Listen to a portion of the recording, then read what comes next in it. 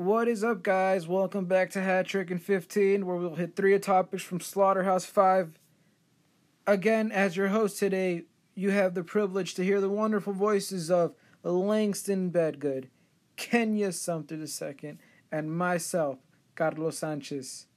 Also, later on in today's podcast, you guys have, and we have, the privilege to have the one, the only, Mr. Valponi come in and drop some religious wisdom on all of us. Enjoy.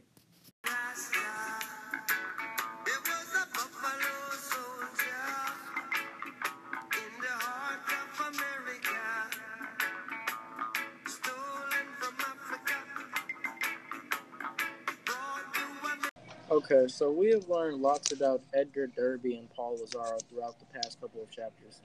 Edgar Derby is a middle-aged high school teacher before the war, and Paul Lazaro is a thief from Chicago. Yeah, so today we're going to talk about these two characters and how, what they represent in the war, what do they represent, society from America, and, what Billy kinds of thinks of these characters. So, Edgar Derby, let's start with him. He's Edgar Derby, I think he's, overall, he's a really nice guy, He doesn't really do what did you guys see about him? I think he reminds me of somebody that is just fulfilling a duty, just doing his job. He just got. I believe he was drafted, wasn't he?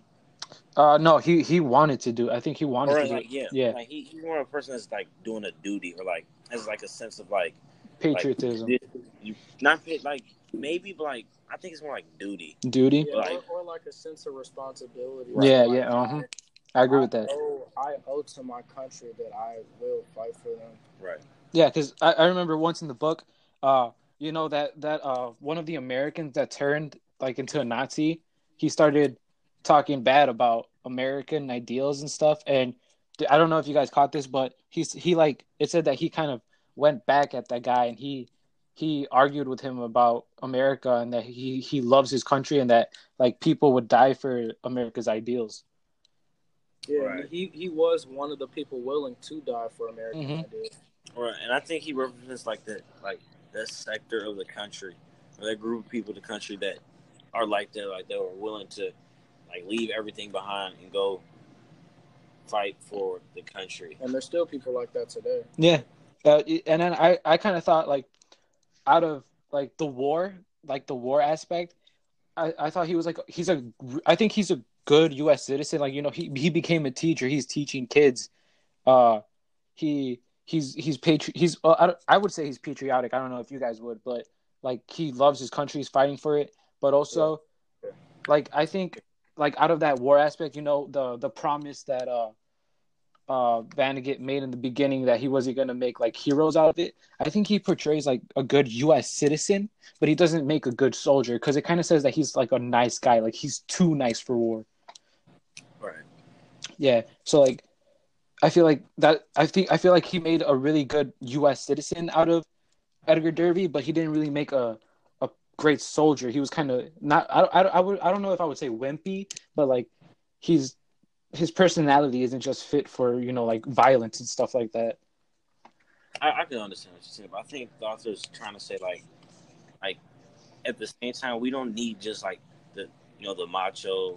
Yeah, the macho man. Yeah. Right. Yeah. Not every. You don't need the hero and everybody. He is a hero in himself. You see what I'm saying? Yeah, but he's not showing. He's not showing the war hero type. He's showing a different type of. Right. Yeah.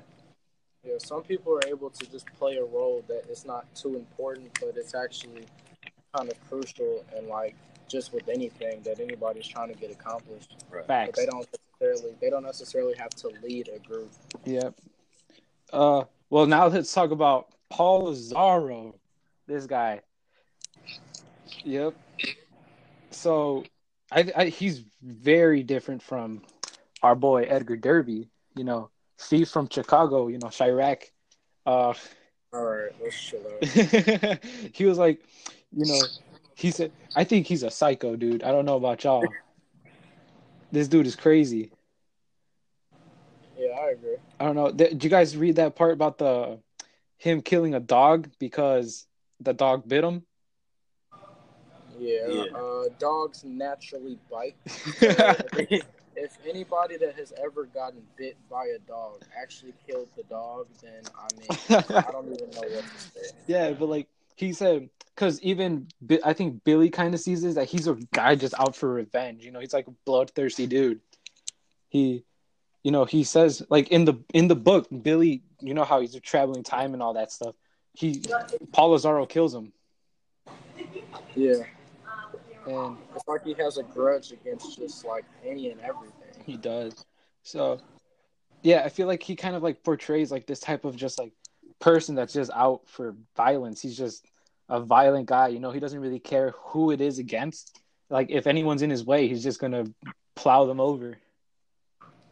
Yeah, I can see what you're saying, but I also think like Maya is trying to portray him as like the part of America that's just like almost like bloodthirsty. Yeah. Like if you seem like even today you can see like people that say bomb first or kill first, ask questions later. Yeah. Or like, so like the type of America that's always just wants to get into it right away. Right. Yeah. Right. There's always going to be a community like that. Right. Just ask questions later, get the job done. You know, they like all the gore and all the the dirty stuff. Yeah. Well, you can see that with even within like law enforcement, like how I forgot his name, but the guy, he was in his car and they killed him, no questions asked. Right. Like he wasn't doing anything. He wasn't even awake. Yeah. All right. Well, these two characters are very different. You know, they represent different aspects of war and, just America in general. And, they're very interesting to look at, especially as they start to progress over the text. So we'll see what happens with them later on. Right. God's plan. I hold back sometimes I won't. I feel good sometimes I don't. I finesse down Western Road. Might go down to G.O.D. Right at the end of chapter 4, when we're traveling with Dorian in contact with Billy, says that free will is a human concept and that it actually isn't real. Throughout the book, fate is a major theme since Billy travels through time and can't seem to change it. Today we have our theology teacher, Mr. Valpointe, to join us and give us an insight on this topic. Mr. Valpointe, thanks for being here. Oh, thank you so much for having me, you two. Three. All right. So, as Kenya said, fate, free will. So from kind of like the Catholic standpoint things, how would you define fate and free will? The Christian tradition has kind of held those two things in a bit of kind of a firm tension for the past 2,000 years with varying degrees of leaning. Catholic theology has this very hard dance, and Christian theology at large has a hard dance to make. First and foremost, they believe in this all-controlling God, and what becomes kind of the dominant thread is when we lean too much into that idea, it turns into what's called predestination. And then on the flip side of that, we have what's called libertarian free will, this idea that everything at the end of the day boils down to the self-control of humans. And so Christianity wants to hold both of those pieces together in a nice balance at the end of the day. So which one would you say was maybe not discovered first, but like kind of studied more or kind of looked at before the other one? That one gets even tough because there's been this long give and take as if people have often debated it. And this kind of goes on even till today. Right now, there's a very large movement within the field of psychology, sociology, genetics, biology, neuroscience, and they don't call it fate anymore. They call it determinism. It's the idea of there's not some external metaphysical factor in the universe that controls you, that wills you in a direction, that in fact the true destroyer of free will or eliminator of free will exists internally, whether that is your brain is pre-wired for every choice you'll ever make, or your genetic code is pre-wired for you to be exactly as you are in every choice you'll ever make, or society programs you for every choice you'll ever make. And so increasingly we're leaning more toward scientific determinism, and that's kind of counteracting or fighting against a more theological free will. Okay. So about this like free will part. Sure. So a lot of people think about if there was free will, then why do people say like God made us for a reason or God has a plan for us? Like what do you think that little phrase comes from? Yeah, in truth, probably just lay people trying to grapple with their own theological questions in kind of a shallow way. Most people don't spend a whole lot of time kind of unpacking things like that when they say it. Often people are happy to say things like, everything happens for a reason, and then most people are like, yeah, it's a really good thing to believe, and it's helpful, and it gives us a sense of control. But if you kind of start to critique it and deconstruct it, you're like, actually, that probably doesn't hold true. I really don't like the idea of an all-loving, merciful, forgiving God being like, yeah, my grandmother needed cancer to be the woman she's going to be. Yeah. That seems like a kind of mean God. Yeah. So, also, to do with this free will, many people think also about, we have, like what you said with cancer, there's a lot of terrible stuff going on. There's a lot of terrible people, crime and everything. How does that fit into free will, and how, if God, was great, why would he allow people to do this type of stuff? Yeah, I mean, actually, there's like kind of three different parts of that. The first one's the one that's actually probably the least interesting, but the one that most relevantly addresses what you asked. It's this idea of, like in Christian theology, it's that God is unchanging. And so if God's going to set out to this idea of we're going to create free will, that means whatever comes from it, we just have to live with. And that if God were to choose to change that God chooses to change, that means God is not constant and therefore is not God. Thank you, Greeks, for providing really crappy philosophy. The more interesting question, though, is, and not to like say your question was not interesting, but right now there's this huge debate within philosophy of how do you hold anyone accountable if free will doesn't exist? And so you get into this very deep argument with, okay, if you are a genetic determinist, if you're a social determinist, if you are a genetic determinist, basically what you're saying is criminals never had a choice in the matter. And if they didn't have a choice, if they were just pre-wired to commit a crime in their life, is it fair to punish them?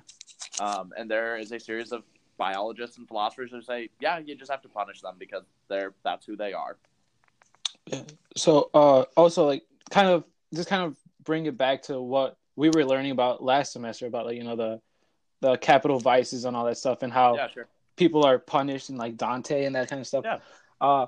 So like, should we punish them? That kind of like thinking about Dante, going through those different steps of purgatory, they wouldn't really have you're trying to say like they wouldn't really have a choice that they got there in the first place if we believe in fate? Yeah, that'd be theological predeterminism, right? We have this God who designed you to be exactly who you are, and God designed you to go to hell or to purgatory, and that's also kind of a screwed up God. Yeah. That doesn't mean people don't believe in that God, but I wouldn't like him. Or her, if I matter. So this is kind of more to Kenya and Langston. Like, after hearing that, what do you guys think? I do think that there's a very thin line between free will and fate, and my opinion changes on it a lot as I hear other people's opinions on it. So, Kenya, what do you think? I think like with free will, I think that you, like as a person, like in the spiritual sense, I think you as a person have the choice to sin and not to sin. So like that's just what I think. But I think with fate, I think that I don't know if I necessarily believe in fate, but I believe that if you do things that God wants you to do, that you'll end up like fitting into his plan and what he has. I'm curious, did you guys have to read Freakonomics for this course? No. Okay. That's unfortunate. There's a really great book called Freakonomics. I believe Bappo used to make his kids have to read it. And there's a chapter in it, and it's about abortion. And its central argument is that frequently the women who choose to have abortion, the kids who they normally do have end up having like higher rates of criminal behavior. And that therefore maybe there is a social argument for abortion about crime. And that gets into this predeterminism argument. But, we also should take a look and say, let's look at America where, we have 2.1, 2.2 million people locked in prison. Yeah. America just naturally has more criminals than every other society on earth. Yep. Or is there some level of determinism that society has set people up in a certain way or determined certain things about them that puts them in a box? And how do we go about, saying, are they fated because society has chosen that construct for them? Or is that free will? Those people are exercising their free will, which then loses, free will for others. Is free will for some and not for all? And is there a power dynamic with free will? And there's lots of really deep questions with this one. Yeah, there is. I tend to, just so you know, go against the arguments of fate, but when you start looking at it and you're like, oh yeah, like people fall into these traps that they actually can't escape from, and they don't. It's a choiceless choice. Yeah, and that's fate. I mean, that's determinism. Yeah. So yeah, I think I agree a lot with because as you were saying earlier about like if there's a God that isn't really merciful or really like punishing people for something that they aren't really like kind of in charge of, I feel like I wouldn't really agree with that standpoint anymore, and I think that would like contradict my beliefs. And like looking at it socially, like as you said, like people like this mass incarceration thing going on, and like society making like fading people into like specific things also plays like a major role into what people do here on Earth, and not really like determined by God really. So well. And the original language was for this debate was it was biblical terms. It was how can you have a just and merciful God? Like how do you get a God who punishes people but forgives people? That these things seem to be kind of intrinsically opposite. Yeah, it does. And so that's the original dance, and then you kind of move from that, and then you get into this question of fate versus free will, or free will versus determinism. And so this has been a long-standing question that have kind of like plagued philosophers and theologians for a couple thousand years. Yeah. But it's good to be engaging with it. Yeah, it is. It's always good. Even like there's a lot of dead ends and like a lot of questioning and thinking about things over and over again. So I just wanted to say thank you, Mr. Valponi, for the interview. Thanks for helping us out, giving us. Yeah, no problem.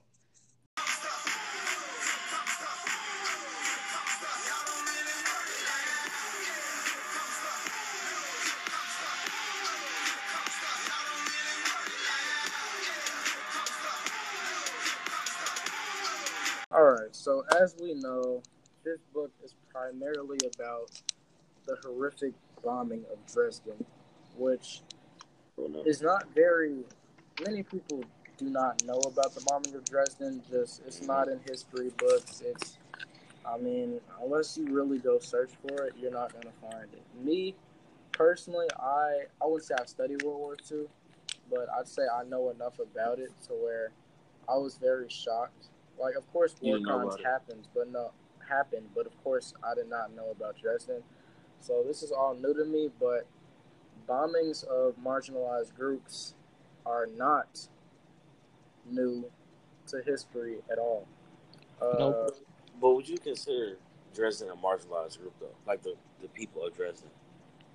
I would, because... I think I would. The wounded, they're already hurt. Who else was there? Citizens. It was citizens that didn't have to. Yeah, they didn't have to do anything.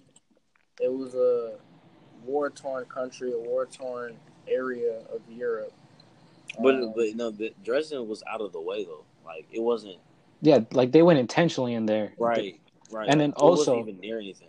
Also, we've learned that Dresden is a city like full of like beautiful architecture and art. Right. Like the city itself wasn't war-torn, but they are surrounded by war.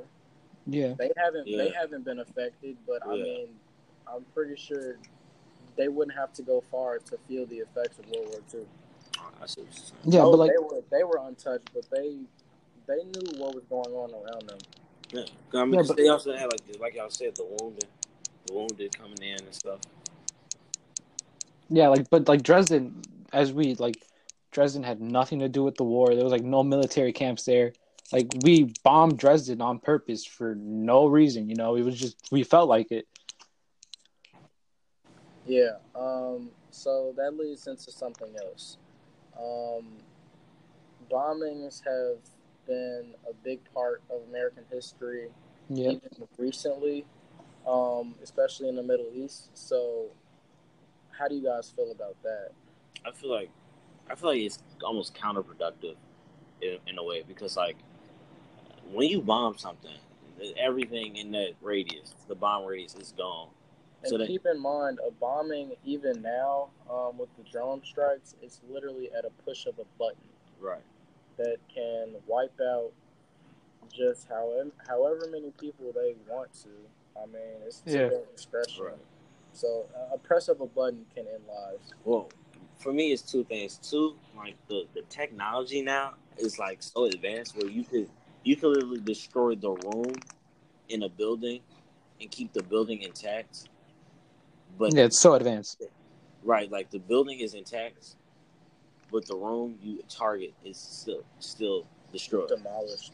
Right, and like, but at the same time, you're seeing in like in ISIS areas and stuff where they bomb and they not only kill their target, but they kill entire families and leave like Yeah, and we about what Kenya said. Like we got to remember, like you kill innocent people, and that breeds more people that hate America and that are willing to join groups like ISIS just because we bombed, right. people that we weren't supposed to. And ISIS, of course, is gonna step in and like fuel that hatred for like America, saying like things like, "Oh, America is the reason why you're an orphan," or Yeah, like it's kind of a vengeance thing. right. yeah, and I don't know if I can blame them for that either, because it's like, I obviously don't agree with them, but it's like we're doing things like so bad that are gonna just make people hate us. It upon ourselves. Yes, we do. It's not anything that they've personally done to us. It's honestly we create the problem, and then we still find a way to deal with it after they try to do something about it. Right. Yeah. But then, like, we also got to look at it like America's perspective, because so ISIS, these people in the Middle East obviously hate it, but like, there's some people in America that absolutely are for this idea of just bombing Right. countries, and I don't know how I feel about that, because that's just, I don't know. But like at the same time, like, okay, those people like the people going back to like the bloodthirsty type community. Yeah. Like, those type of people, like the effects bombings and like just violence in general can have, not only on themselves but like on the communities that are affected. You see what I'm saying? Like, once, for instance, say like a bombing happens in the Middle East, Yeah. and the parents of a family of 3 are killed, right? Yeah. And they're all young children. That is a generation gone. Yeah. You see I what see. I'm saying? Yeah. It's just And killing stuff. And once like that happens, like that affects generations after it. So like it's not just like one incident; it's like many incidents that follow it. And yeah, we're just like going back to that. We're just dooming ourselves. We're dooming other cultures and right areas, and it's just and also with bloodthirsty Americans, there's bloodthirsty everybody, right. Not just Americans, but that's what we're talking about. So, I feel like I say this a lot, just in general. Like, it's hard to put yourself in somebody else's shoes. Right. You can listen to the war stories, the news stories. You can read articles. You can do whatever to find out about a topic, but you will never truly feel the impact unless it's like an immediate impact, like it's your family or something. But other than that, you won't feel the impact of certain things, and war is definitely one of them. yeah. Right. But I feel like going back to what you said about we're not going to feel it. I feel like we're especially not going to feel it when we don't make like a big deal out of this. Like we like kind of, it's not really off topic, but like Hiroshima, we nuked the whole city And how many times do you go over that in history? Like, we talk about like the birth of a nuclear bomb, but like, do we ever really look into it? Like, I don't know about you guys, but in my history classes, I've learned, oh yeah, that we had a bomb, we bombed the city, but we never really learned about what happened to the people there, what happened to the culture, what happened to the surrounding. We just learned it got destroyed. So